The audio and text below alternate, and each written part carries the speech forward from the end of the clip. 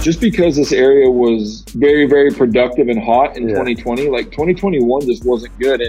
And I blame myself a little bit, like I'm better than that, but we should have, in the middle of the hunt, like taken a day, taken a morning, taken an evening, whatever it was, and went back and explored some different spots just to see if it was better. And I'm fully confident that it would have been a lot better if we would have went and checked some other spots that maybe weren't quite on fire when we got there on the 15th, but maybe by, the 17th, 18th, 19th got going, or elk had moved into that area. And by us committing and putting all of our eggs in one basket, we had kind of not given ourselves a chance to be successful in those other areas. It all comes back to, I don't care where they were at in July or August, where they were out last year, where they've been out the last 10 years, where they're going to be next year. Like, I need to figure out exactly where they're at this year and where they're running this year in order to, or if it's rifle, wherever they're living at that time. Like, I have to find that area and be in that zone. Otherwise, it doesn't matter what other skills I have. I almost feel that there's elk that play games certain ways, and and it's at different times. It depends on where his cows are at in his herd and where they're at in their cycle. But be willing to pull anchor, go to a spot that has an elk in it or a bull in it that's willing to play the game you want to play it. A lot of times I walk away shaking my head like, well, either the options A, B, and C, none of them are going to work because that bull walked away, and then you're like, well, shoot, I wonder if I would have did this, or if I would have bark screamed at him, or if I would have did something different, would the outcome have been different? Right. And so next time I go there, I may do something different, or I might do it the same and just like, all right, you fooled me twice, now shame on me. Like the third time I'm going in there with a different approach. Hey guys, welcome to Days in the Wild Big Game Hunting Podcast. I want to take a minute to introduce you to a new organization called Howl for Wildlife. Howl was grown out of the necessity to have a fast-acting tool to focus the sportsman's voice on issues concerning wildlife management and hunting. It's Howl's goal to shut down any initiative that doesn't support sound management practices before it even makes it to the ballot, and certainly before it reaches the courtroom. I know I sound like a broken record, but we need to start looking at hunting as a community and not just an individual sport. And that means supporting all hunting, whether we engage in duck hunting or predator hunting or anything in between. We are all in this for different reasons, and unfortunately it's this difference that will be our undoing if we let it. So we need to come together as one pack and let our diversity be our strength. We are a strong force if we band together, one voice, one howl. I want you to go to howlforwildlife.org, that's HOWL for wildlife.org, and join there. There's no cost to you to becoming a member. Howl operates solely on donations, so it's completely up to you if you decide you want to send money or not. There will be no annoying emails, no newsletter advertisements, or money grabs, or anything like that. No drives. Signing up as a member just means that when there's an issue concerning wildlife management, like this attempt on banning mountain lion hunting and bear hunting in Arizona, you will be called to stand with us and let your voice be heard. So get out there, get on Howl for Wildlife, become a member, and join the pack. Thank you. Let's jump into this episode. The more and more I get into this stuff, the more disgusted I am with the way things are. You'd be surprised on how much opposition we've run into from our own side. I expect it obviously from anti-hunting groups and whatnot, but we're dealing with, I don't know if I want to call out the state or not, but we're dealing with a thing in a state back east. And we got involved, and within one day we had at least 5,000 emails or something were sent out. And the boots on the ground organization that is over there called us up and said, hey, what are you doing? We don't want your help. We don't want this. We don't want people involved. We got special relationships with these people. And so we're like, all right, whatever. We'll back off and let you do your thing. And now that very same bill we're losing. Yeah. And you wonder why they didn't want you to keep pushing. Like, is this really what they wanted, or what was the reasoning? Your special relationship obviously didn't work out very well. Exactly. For the outcome. I know what the reasoning is, and I've found that, and when anybody can draw the lines. It's always about money. Yeah, it's always about we've been viewed as a lot of times as competition, and I'm like, we're not trying to compete with you, man. I'm not trying to grab your freaking member base or the money. I'm not asking you to run it through. Through me. You want to go ahead and do a GoFundMe and collect $80,000 and then do nothing with it, then go ahead. It's like, you do that. Exactly. But that's not what I'm trying to do here. I'm trying to freaking prevent us losing more hunting opportunities, Yeah. I was surprised on the spring bear thing here in Washington, how many hunters, it wasn't even a group or an organization. There were so many people that gone on here. Well, I don't like spring bear anyways. They're not fat enough, and I'd rather hunt them in August. And I'm like, you guys aren't getting it. Like, you don't get the point of this. Like, that's fine. Like, all you have to do in that situation is don't put in for a spring tag and go hunt them in the fall. But some of us that specifically want to go target boars and have 100%, ID that it is a boar, like, we need to be able to hunt them in the spring and do some, it's like the data, and I'm going to get the top number wrong, but we killed 126 spring bears out of 600 plus, and only one of them was a sow. Yeah. You're very close. Yeah. It was something to that effect. I'm like, well, that's like the best management tool. And we're all out there for different reasons, but like, don't just because you'd rather kill them in the fall, like, don't just give up or lay over, or turn over. And, and it's a lot bigger issue that some of these people don't have the foresight to be able to see coming. Well, it's common all over the place. Everybody has the same viewpoint. Well, it doesn't directly affect me, or it doesn't directly affect what I want to do, so I don't give a shit. It's like, but we're starting to see a trend. We're starting to see a trend of people, like guys in New York or whatever, getting involved in something that's in California, where they may never ever even go hunt there or even have a desire to go hunt there. But they're realizing that we're all in this together, and we all pay into the same pot, right? And we all contribute into the same thing. And the ultimate goal is not to lose any ground.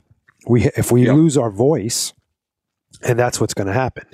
If you lose the guy that's just a bear hunter, or you lose the guy that's just a lion hunter, and he decides, okay, now I'm going to be a mountain biker because they took away my hunting and I don't feel like traveling out of state to do it. That's one less person that you have on your side as a whole, makes you less relevant. And I agree. Yeah. So, but it's getting that point across. It's super tough. Yeah. And it is, there's just a huge workload to keep up with it. It's like we're these, Humane Society or whoever's, like coordinating the effort against us. It's like that is their full-time job, where we're just, we're typically lacing up our shoes or boots or whatever trade we're in and going to work every day. It's tough. And so that's where, like, the organization and having an easy, the ability to easily send a letter and know who to talk to, it just cuts that workload down, because like you're dealing with people that, like, their full-time job is to take this away from you. And yet we're trying to have the time and effort to kind of fight back. And so crazy times. I think if we had rewound 50 years ago, some people may have seen it coming, but I never thought it would get to this point. And it's a full-time effort. It is. I mean, the one good thing I think that what's going on now is, with all this craziness with, stolen elections and this and that and the way of the world, I think people are starting to realize, hey, I really can't sit on my ass anymore. And I have to be active. Activism is a dirty word. Like, it's associated with a lot of the stuff that we're not associated with as hunters, right? And it's getting people to understand that you got to be, unfortunately, you have to be an activist, but a hunter activist, and active for what you believe in, to succeed, to prosper and to keep on, or even at least keep what you got, Yeah, for sure. I mean, I'd love to get to a point where we're starting to get back some of the stuff that we lost. That'd be fantastic. Yeah.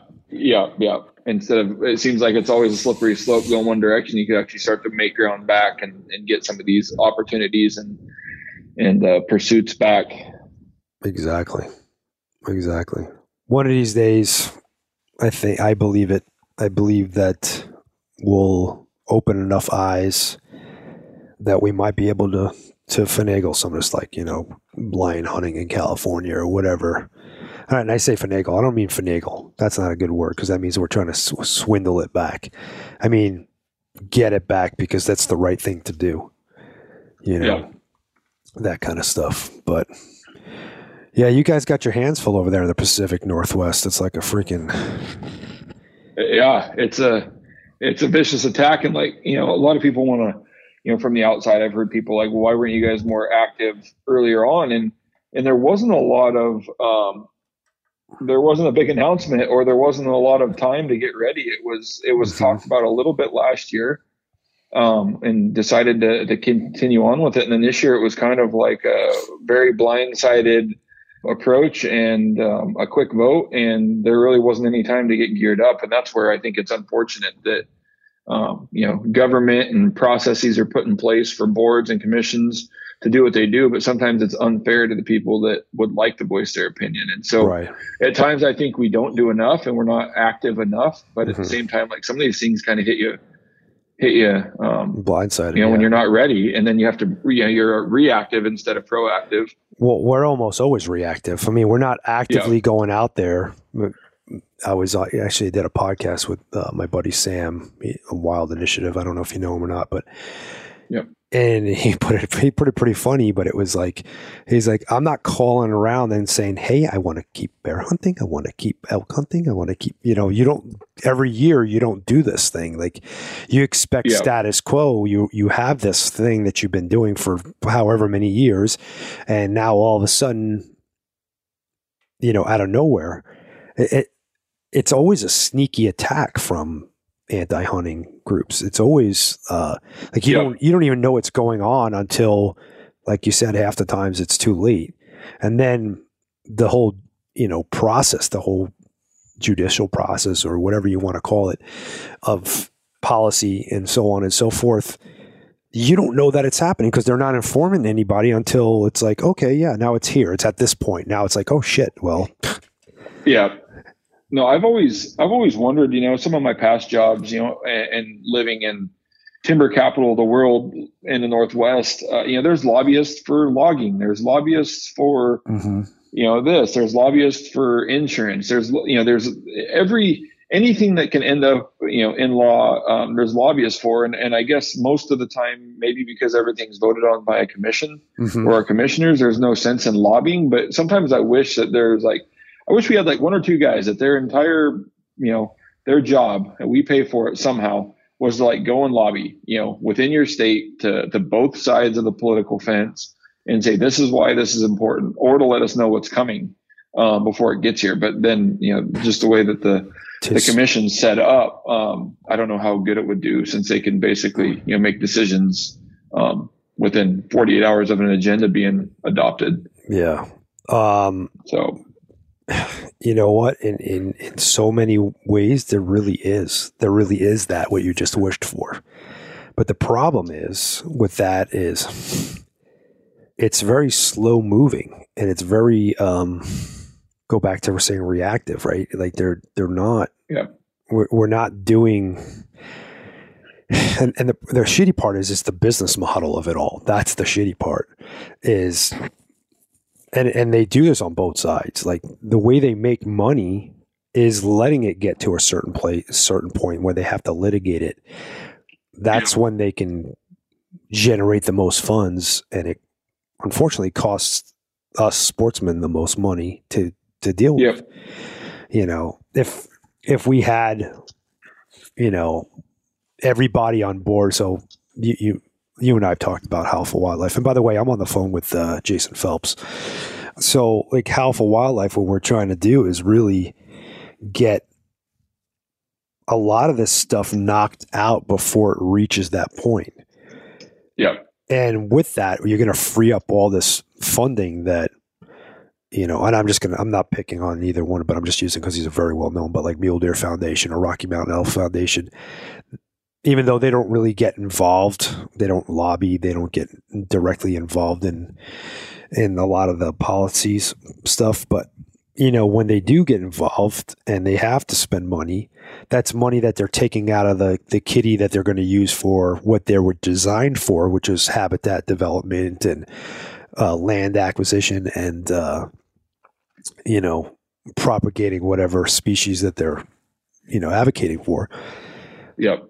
So that stuff's huge. Like if we can knock these things out of, and have our voices heard and knock them down before they even get to that escalated point where you have to pay a lobbyist, where you have to pay lawyers to get involved, and, big money starts being transferred back and forth.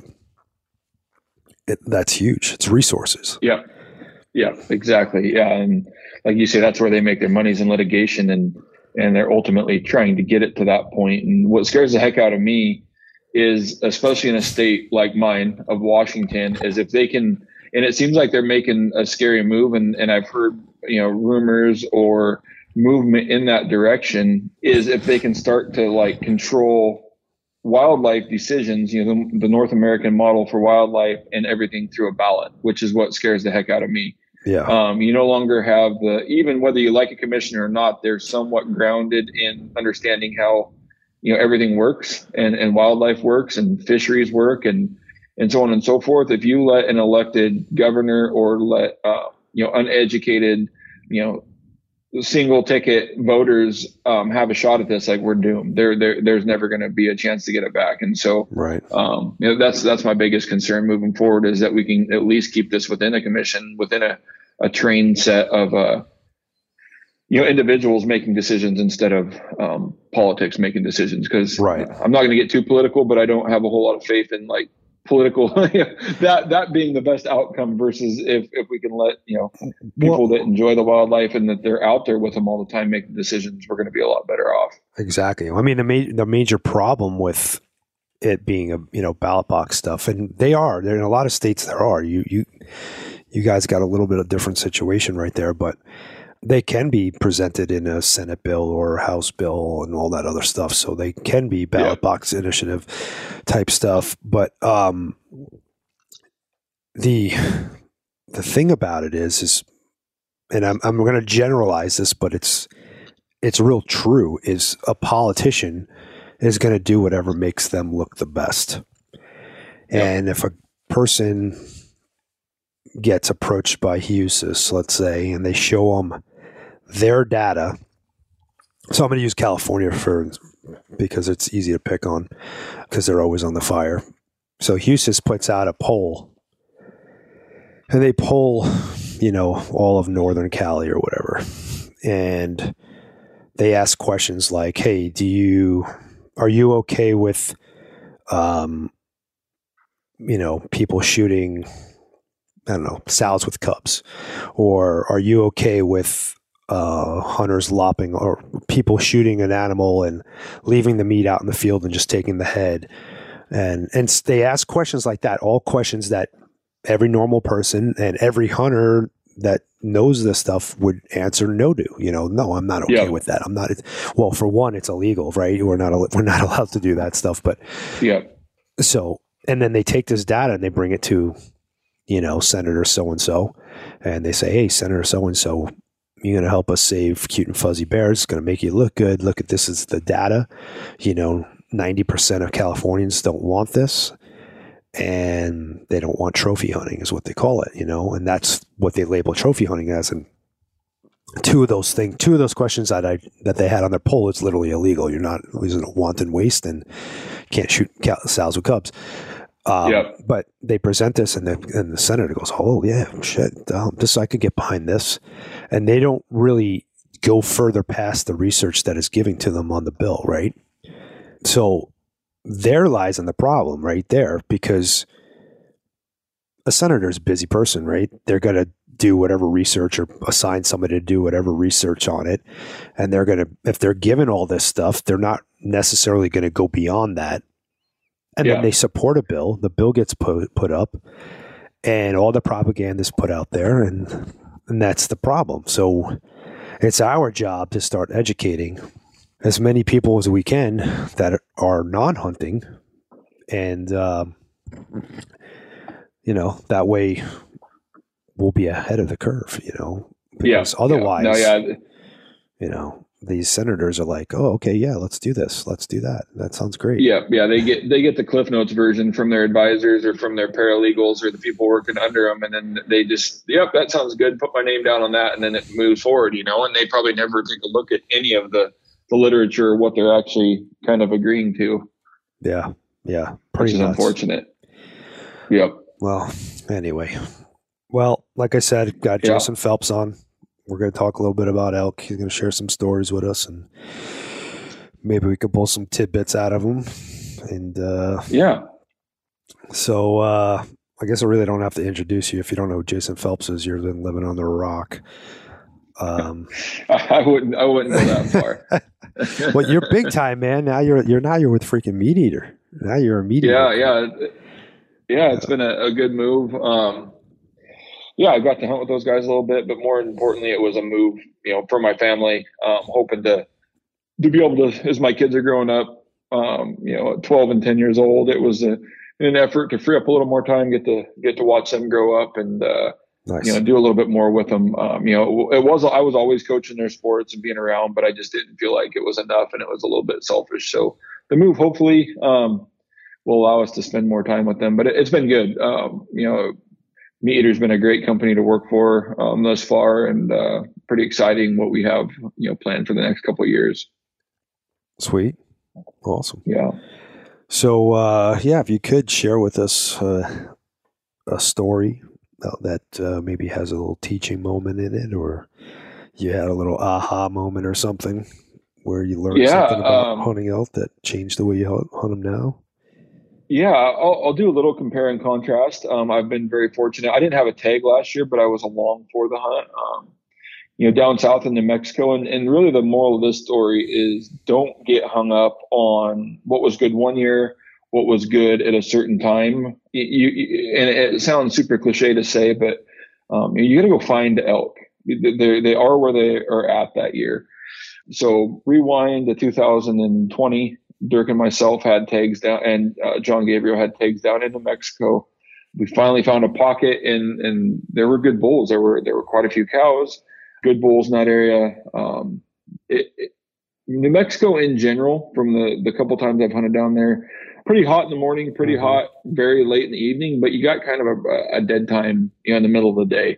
Finally, in 2020, we had got onto a herd that had multiple mature bulls in it, and they kind of kept each other going the majority of the day, which is really, whether you're in New Mexico or anywhere is what you're going for. But right. This area had multiple bulls. They kept each other going. And, that year, my bull and Dirk's bull both ultimately we killed in the middle of the day, dead middle, as hot as it was going to get that day. We were able to call those bulls both into, under 20 yards.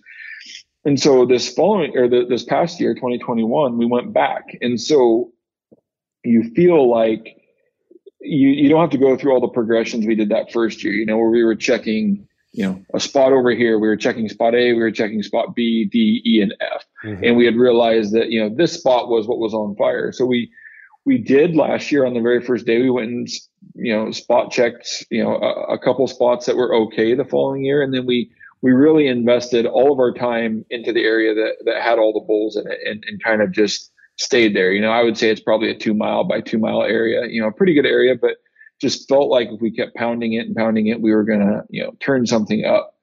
And what we found out, through hunting it is there were only a couple decent bulls in there, and they weren't really interested in like overlapping each other. They were kind of just content that year with, doing their own thing. They had some smaller satellites around, and we didn't get the action that we had in there the year past.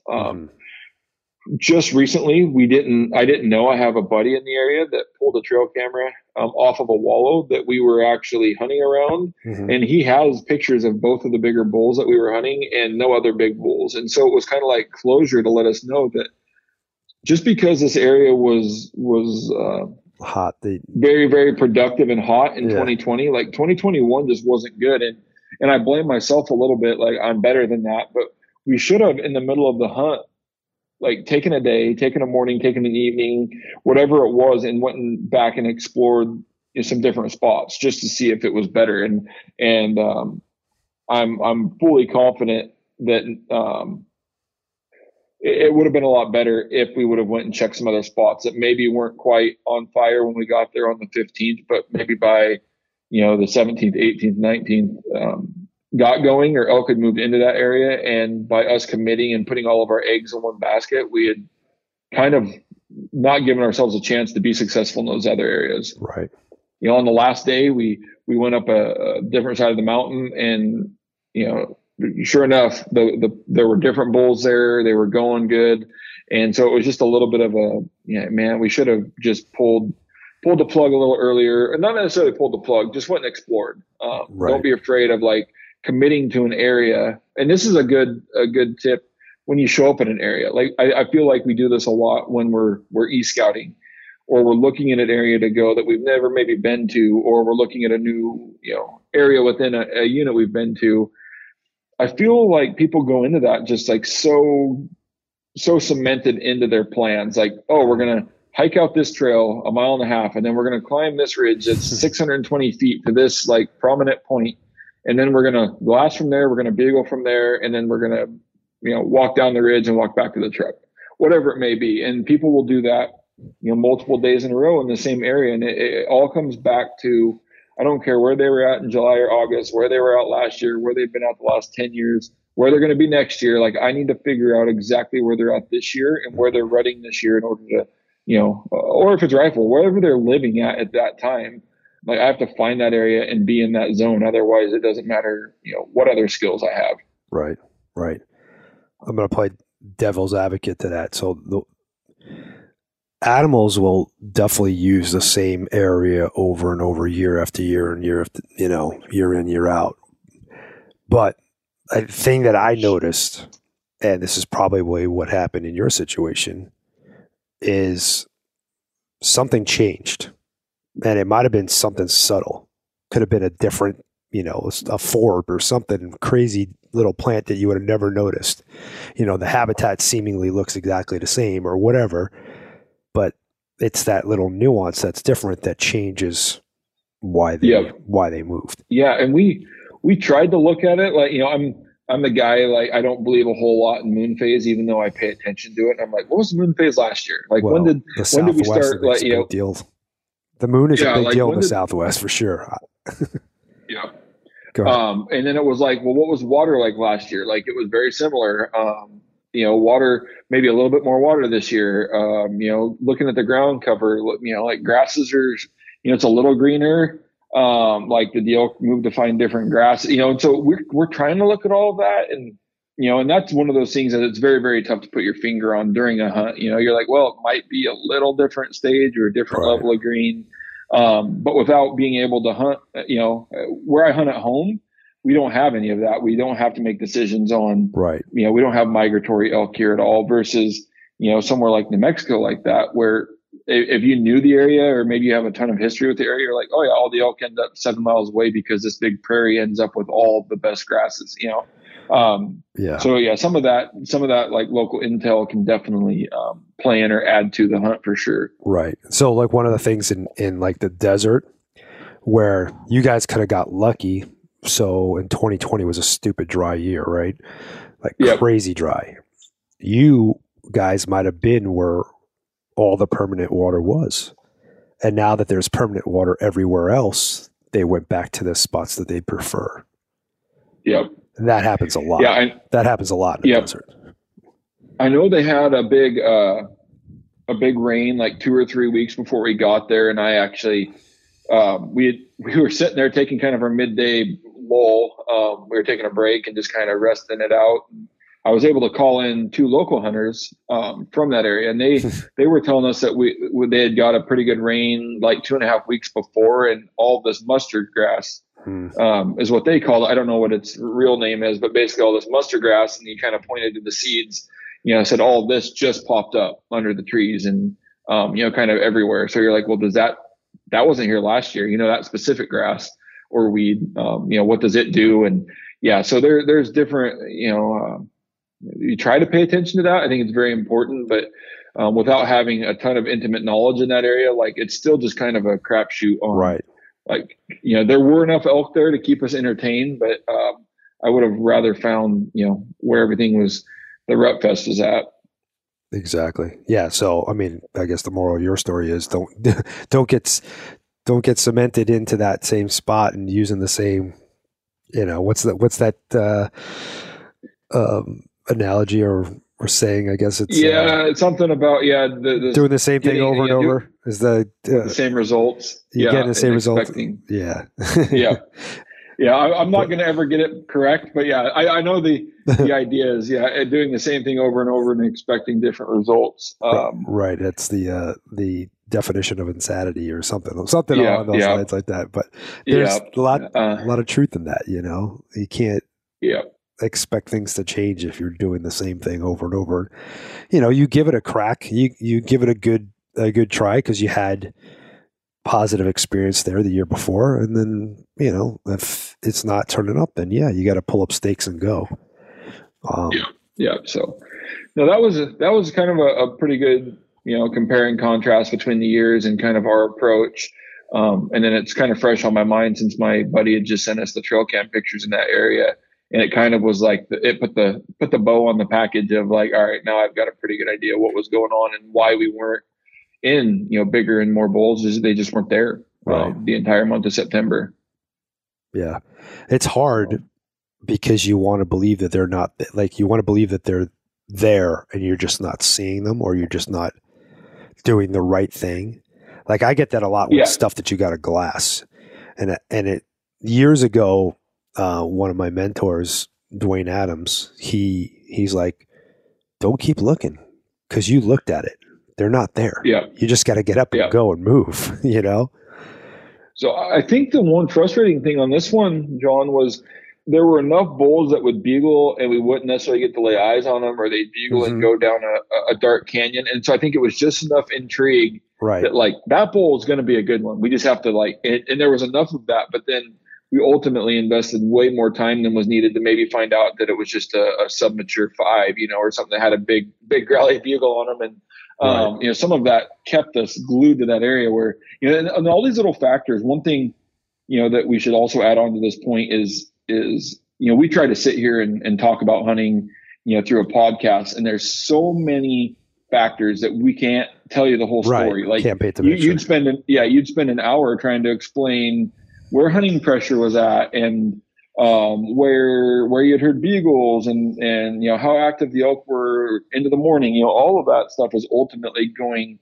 to add into some of these decisions where it's sometimes very tough, and everything factors into the decisions we're trying to make out there in the field, where to be, where to go, when to pull anchor and move to a different area. But one rule of thumb that we normally go by, which I completely abandoned, and I wouldn't say abandoned, there was enough action there, is somewhere in that unit during September, no matter where I'm at, there's a bull or bulls that want to play the game kind of like we do. They want to be loudmouth. They want to be in the action. We get a lot of, people that pay attention to our strategies. We bugle a lot. We've been told, you can't come down south to Arizona and New Mexico and hunt the way you guys do. And we've proven that. I don't want to say proven it wrong completely, but we've proven that it can be done. Mm-hmm. It's just one of those things where you go down there and you just need to be willing to find the elk that wants to play the game like you do. If you're a hunter that doesn't want to pick up a call, that's awesome. But in that case, all you need to do is just find elk that you want to go spot and stock. If you're a guy that wants to call a bull in, you need to go find a bull that's talkative, a little bit fired up, and willing to come running, into your calls, versus the silent bull that just wants to be, with his cows and hang out, unbothered.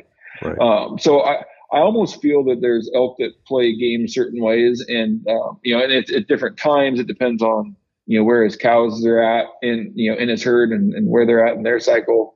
But be willing to pull anchor, go to a spot that has an elk in it or a bull in it that's willing to play the game you want to play it. And then there's a lot of hunters out there that they don't care. They're willing to spot and stalk. They're willing to beagle. They're willing to rake. They're willing to, do a combination of whatever it is. And everybody's out there for their own reasons though. Right. Exactly. Yeah. Yeah. I find myself, I'm out there to kill a bull. So I will pull out whatever I got to pull out. If I got to pull out a kazoo, I'll pull out a kazoo and blow on it, but, but I know I hear you. And I experienced that firsthand for the first time. It was like 4 or 5 years ago, I think now, the first time that I hunted with Shannon and Corey at Angry Spike over there in Oregon. Yeah. And they had a very specific approach. And he told me, he's like, I'm not going to call it, we're passing by bulls, guaranteed. There's bulls that are hearing us calling and they don't want to play and they're just doing their thing. But we're looking for that one bull that's going to, because when they do answer and when they do engage, then that's the one that we're going to have an opportunity at. Yep. He's at the right temperature. He's at the right, frame of mind or whatever. Yeah. Yeah. So, and I mean, you've hunted here, that coastal, timber and rainforest, whatever people want to call that period. There's just so much time invested and so much energy invested on, areas that may not have elk answering. It's just not worth your time to dive off in there and, chase or look for elk that just aren't responding. So yeah, we grew up, I grew up hunting and calling elk that same way. Like if I can't get an answer, like I'm not interested. Yeah, no, I hear you. So like in a place like that, yeah, I couldn't do, I had Rene Ramos on. He's another Pacific Northwest guy that killed a shit ton of bulls, but he still hunts a lot. I mean, he does a lot of calling too, but he gets on elk trails and he just goes. I'm like, like that I couldn't do there. I couldn't do that there. I used to hunt that way here in Arizona years and years ago. I would just strap my pack on and, throw a cow call in my mouth, but I would go, basically just cover a shit ton of ground. And then I would come across elk and then I would, sneak in and do what I got to do. But it wasn't. Yeah. Rene uses, what I would consider like the way I hunt rifle elk. We're on trails, we're following tracks, we're reading sign. Yeah. We're looking for where, it sounds crazy, but a lot of times it's similar to like, dog hunting for bears and cougars. Like we're literally traveling the road, but instead I'm looking for where elk had ran down the bank, across the road, and there's like muddy tracks in the road, or if the rain hasn't washed them out, and then we'll go still hunt that with a rifle. And I've talked to Rene quite a bit, and he's basically taken that idea, but with a bow in his hand and creeping along a little bit slower. And it would work. Like I say, that's why we're all obviously, out there, and a lot of times, Rene, he's after some, typically bigger critters, and he knows either from cameras or from scouting that they're most likely in a patch of timber. And so he's after kind of what I would consider like a target bull, in an area. Yeah, for sure. So, but it's definitely not something that I just don't, one, I don't have the patience to do that anymore. And two, I'm one of these guys. I'm like, I don't want to say I'm lazy because I'm not lazy. I'm definitely the guy that, like, I don't know, for instance, my friends think I'm crazy every time we go freaking javelina hunting here. I'm always the one that's climbing to 2,500 feet in elevation to go shoot pigs. Yeah. And they would never do that. But I'm also not the guy that's going to go over, like, if I know that there's elk 2 ridges over, I'll freaking do it. If I could see elk at the top of the mountain and, I got a crazy climb, I'm going. But I'm also not the guy that's going to go up there just to see that there might be some elk up there, I like to know I like to be, I don't know, conserve, I guess, my feet more than anything. It's not really my legs or my lungs. It's more my feet than anything, but I like to know that if I'm going to put forth an effort, that there's some sort of a chance. I don't want to just leave it to, what if.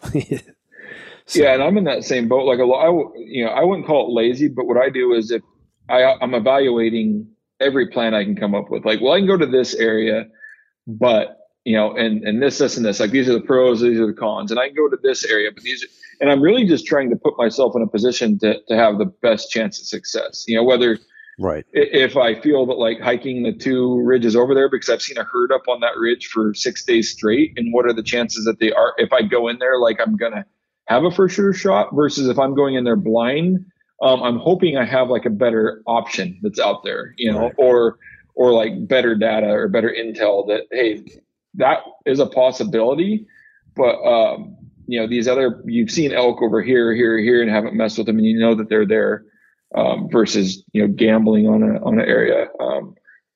So yeah, I wouldn't say it's necessarily lazy. It's just trying to figure out what my best chances for success are. Right. Agreed. So, yeah. Do you have another good story for us? Boy, a good story. My best last year, the best calling that I've ever experienced in my life was the hunt with Steve in New Mexico, the one I was on right before the example I just gave. Mm-hmm. That was for a public land hunt with other people around, and a decent number of bulls. I wouldn't say it was just absolutely loaded up like maybe the some of the footage alluded to. That I would say the takeaway from that is unpressured elk, even unpressured elk, don't necessarily care about me. And what I mean is, maybe I didn't word that right. Like unpressured elk still care a little bit about how you call. Right. I'll word it that way. And yes. And I'm a little bit of a hypocrite on this because I've been said many times, it doesn't matter how good of a caller you are. Mm-hmm. Now I want to put that in quotes a little bit. It doesn't matter how good of a caller you are. Sometimes, I guess, is what I should say. The majority of time, it hasn't mattered. Like it doesn't matter if I make a perfect bugle. It doesn't matter if my cadence is perfect.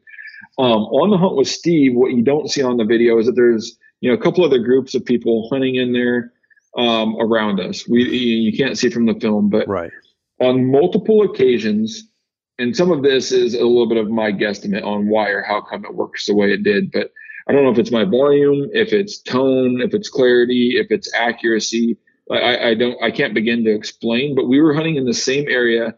We could hear their beagles, we could hear real elk beagle, and the elk didn't seem to care or answer or respond or even look at some of these guys that were what I would consider subpar callers, which was a little eye-opening to me. And in some instances, these other guys were very, very close to the bulls that we were calling to, whether I could see them in the oak brush or right. whether I knew exactly where they were at based on, just listening. You get pretty good at kind of, pinpointing where people are at, where the elk are at, where we're at.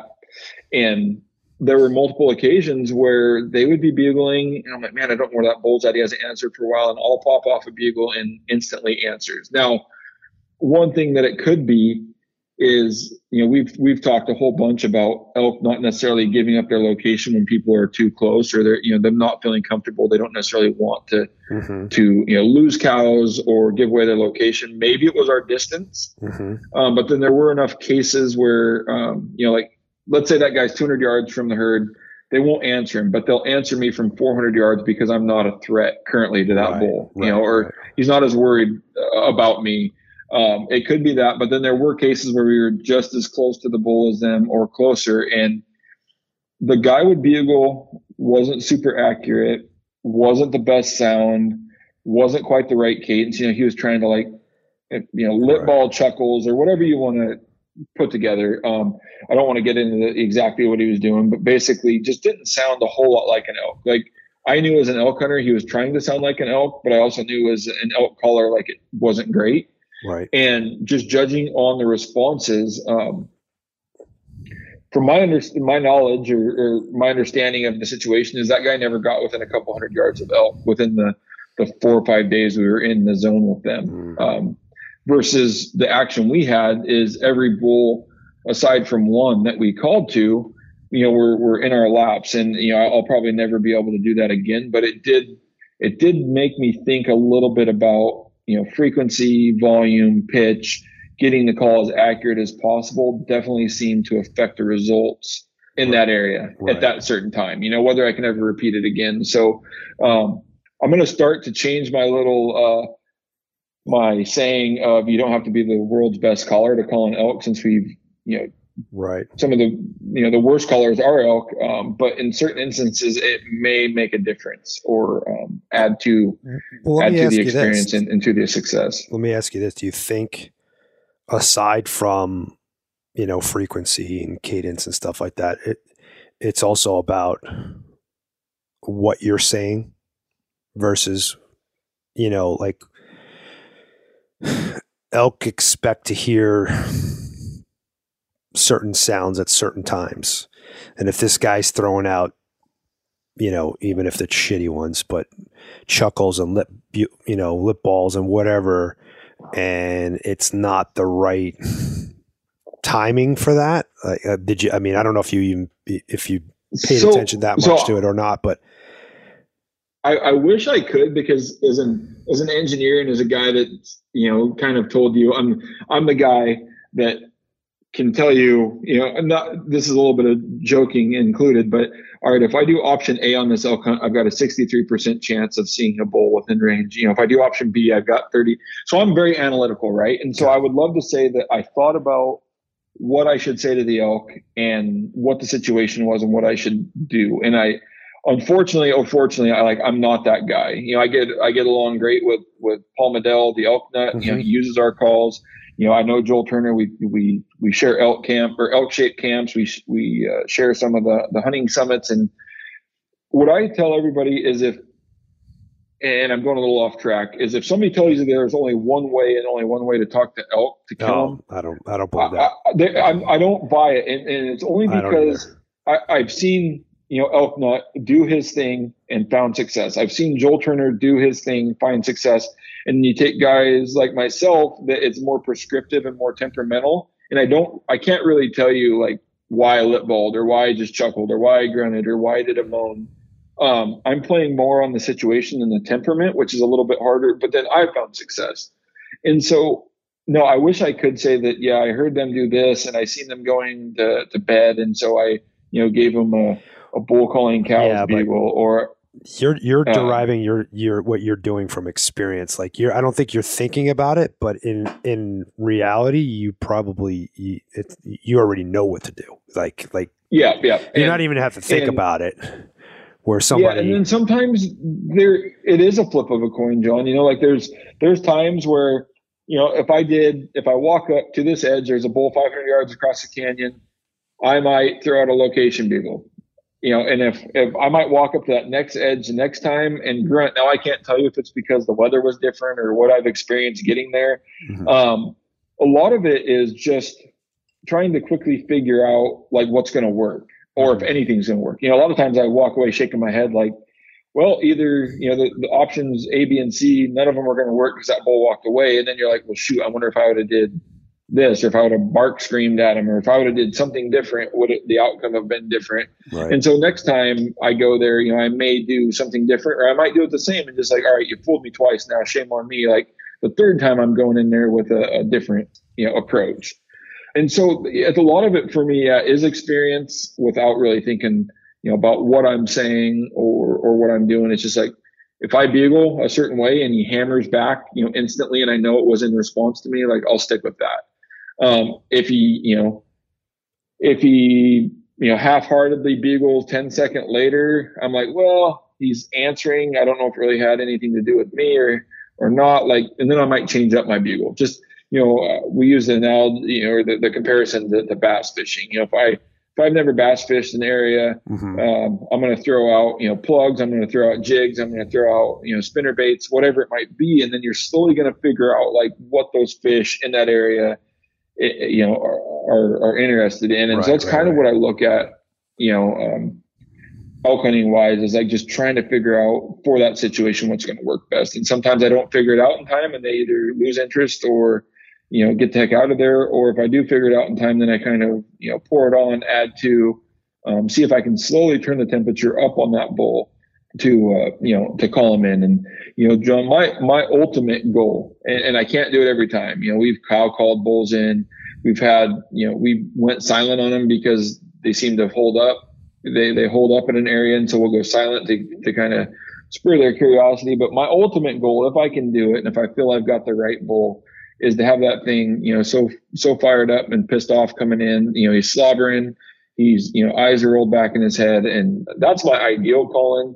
But I'm like you, I'm an opportunist. Like, I'm looking at any way to kill a bull. If I've got a spot and stalk the thing, I'll do it that way as well. But if I had my pick, I want a pissed off, fired up bull. Yeah. Yeah. Same here. I mean, I love that.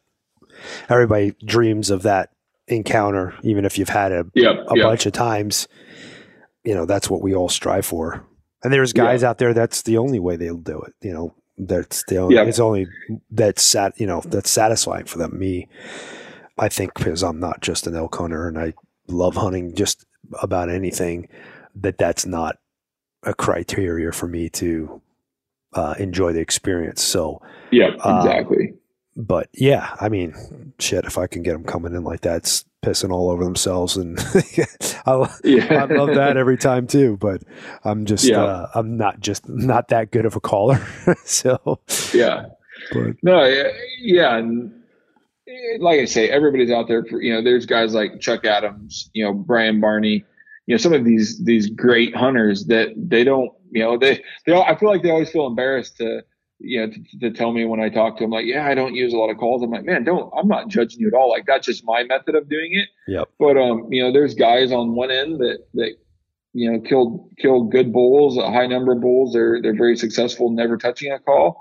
And then there's guys on the other end that they would prefer to call them in. And that's where I feel like there's no one, there's no one approach. There's no one perfect cookie cutter way to do this. There's so many different ways to take advantage of their curiosity, their temperament, why they're rutting, right. All of the things in between. Like, you can use multiple things against them to find success, and that's where I feel it's most important. Like, find the way that, number one, works for you. Number two, find the way you like to do it, and then come up with a strategy or a system that lets you, find success and enjoy it. Right. I would, if I could kill an elk every year, I'd be happy. Now, if I could kill an elk by calling them in every year, like, that's the epitome. Now, if I could kill an elk every year but have to spot and stalk, like, that would still be awesome, but I wouldn't be having as much fun, and the experience wouldn't quite be what I want. Right. So that's kind of, find your A and find your B and go out there and hone your skills. And, I learn something every year. I'll be on my deathbed wishing I could have learned more, or, that there was more to learn, or could have figured it out better. But yeah, I think every year I'm out there, I'm learning, I'm adding to the toolbox. I'm figuring out, new things to try. I'm, being humbled by the elk that what I thought was going to work, 90% of the time only worked 10% of the time that year. So like, how can I patch that hole? That hole in my armor needs patched, and it's just always learning and adding to. Absolutely. Yeah. I think that's the main driving force behind most of us guys that hunt, really. Yep. It's that. I think if it was the same all the time, if you could go out there and do the same exact sequence every time and you had a bull in your lap, I think after a while you'd be like, well, this is getting old, Yeah, this is too easy. Yeah. And I'm the same way with areas. I had a great spot in Idaho, and we had killed a couple bulls in there, and I'm like, you know what, the Western, landscape is way too vast and big, and I want to see more of it, so I basically walked up from one of my best public land elk hunting spots just to go try some other stuff. Yep. And that same, like, if you found success in the same spot over and over, like, there's part of me that, like, well, you fill the freezer over and over. That's awful nice. But at the same time, like, go try new areas, go try new tactics, go try, this or that. And then see if you can find success. I've told Lampers, one of these days I'm not going to touch a call, and I'm just going to use raking it, to call a bull in. He's did it multiple times, and I haven't yet. I know a guy who does that. Yeah. Doesn't ever touch a call. Just when he locates, or a bull pipes off, he gets close and goes straight to brush breaking and raking, and that's his go-to. And so one of these days I'm gonna try to dedicate some call-ins or some setups to just that. Yeah. Yeah. It's crazy how little things like that can work so well, like little nuances that, you know, you don't really think would be the main focus of your tactics are just huge. Yeah. I the first time I ever realized that was this guy, it was actually whitetail hunting. It was a guy told me, and he made this bag, and when you played with the bag, it sounded like deer stepping in the leaves. And he's like, yeah, if you do it like this, sounds like a buck chasing a doe around through the leaves, you know? And I'm like, oh, really? That's crazy. And then I tried it and I was like, whoa, there's a freaking buck just showed up out of nowhere. Yeah. And I was like, wow, there's something to this, you know? Yeah. So, yeah. Yeah. Anyway, well, awesome, man. I want to thank you for coming on and sharing your knowledge with us, and appreciate the pre-convo. That was good to hear, you know, from somebody who's living in the trenches over there. But no, I look forward to seeing what you guys do this year. Got a couple hunts. Me and Jermaine are going to go hunting this year. Hopefully, I'm pretty sure we're going to pull a tag. So Jermaine's he's full energy. So I've always wanted to hunt with him, but then I always wonder, like, man, is this guy just going to like leave me in the dust or like to die on the mountain? That's what I'm afraid of too. I don't know, man. I got COVID in January, and I shit you not, I think I've put on like 12 pounds since I got COVID. I cannot work out with the same intensity, and I still have not been able to get back to like any sort of reasonable diet. Yeah, I felt like whatever I got I didn't come back at 100%. And so I'm curious here as I get going and starting to get working at it that to see if I can come back at 100% or where I'm going to end up. I've heard that from multiple people got COVID, and they know their bodies really well, but they just can't kind of get back to where they were. Yeah, I know I'm not there. I went and did stairwells this morning, and I was like, frick, man, I am huffing it. Like, this is not good. Yeah. So, but anyway, we'll see what happens. I'll have to tie some weights on his ankles or something.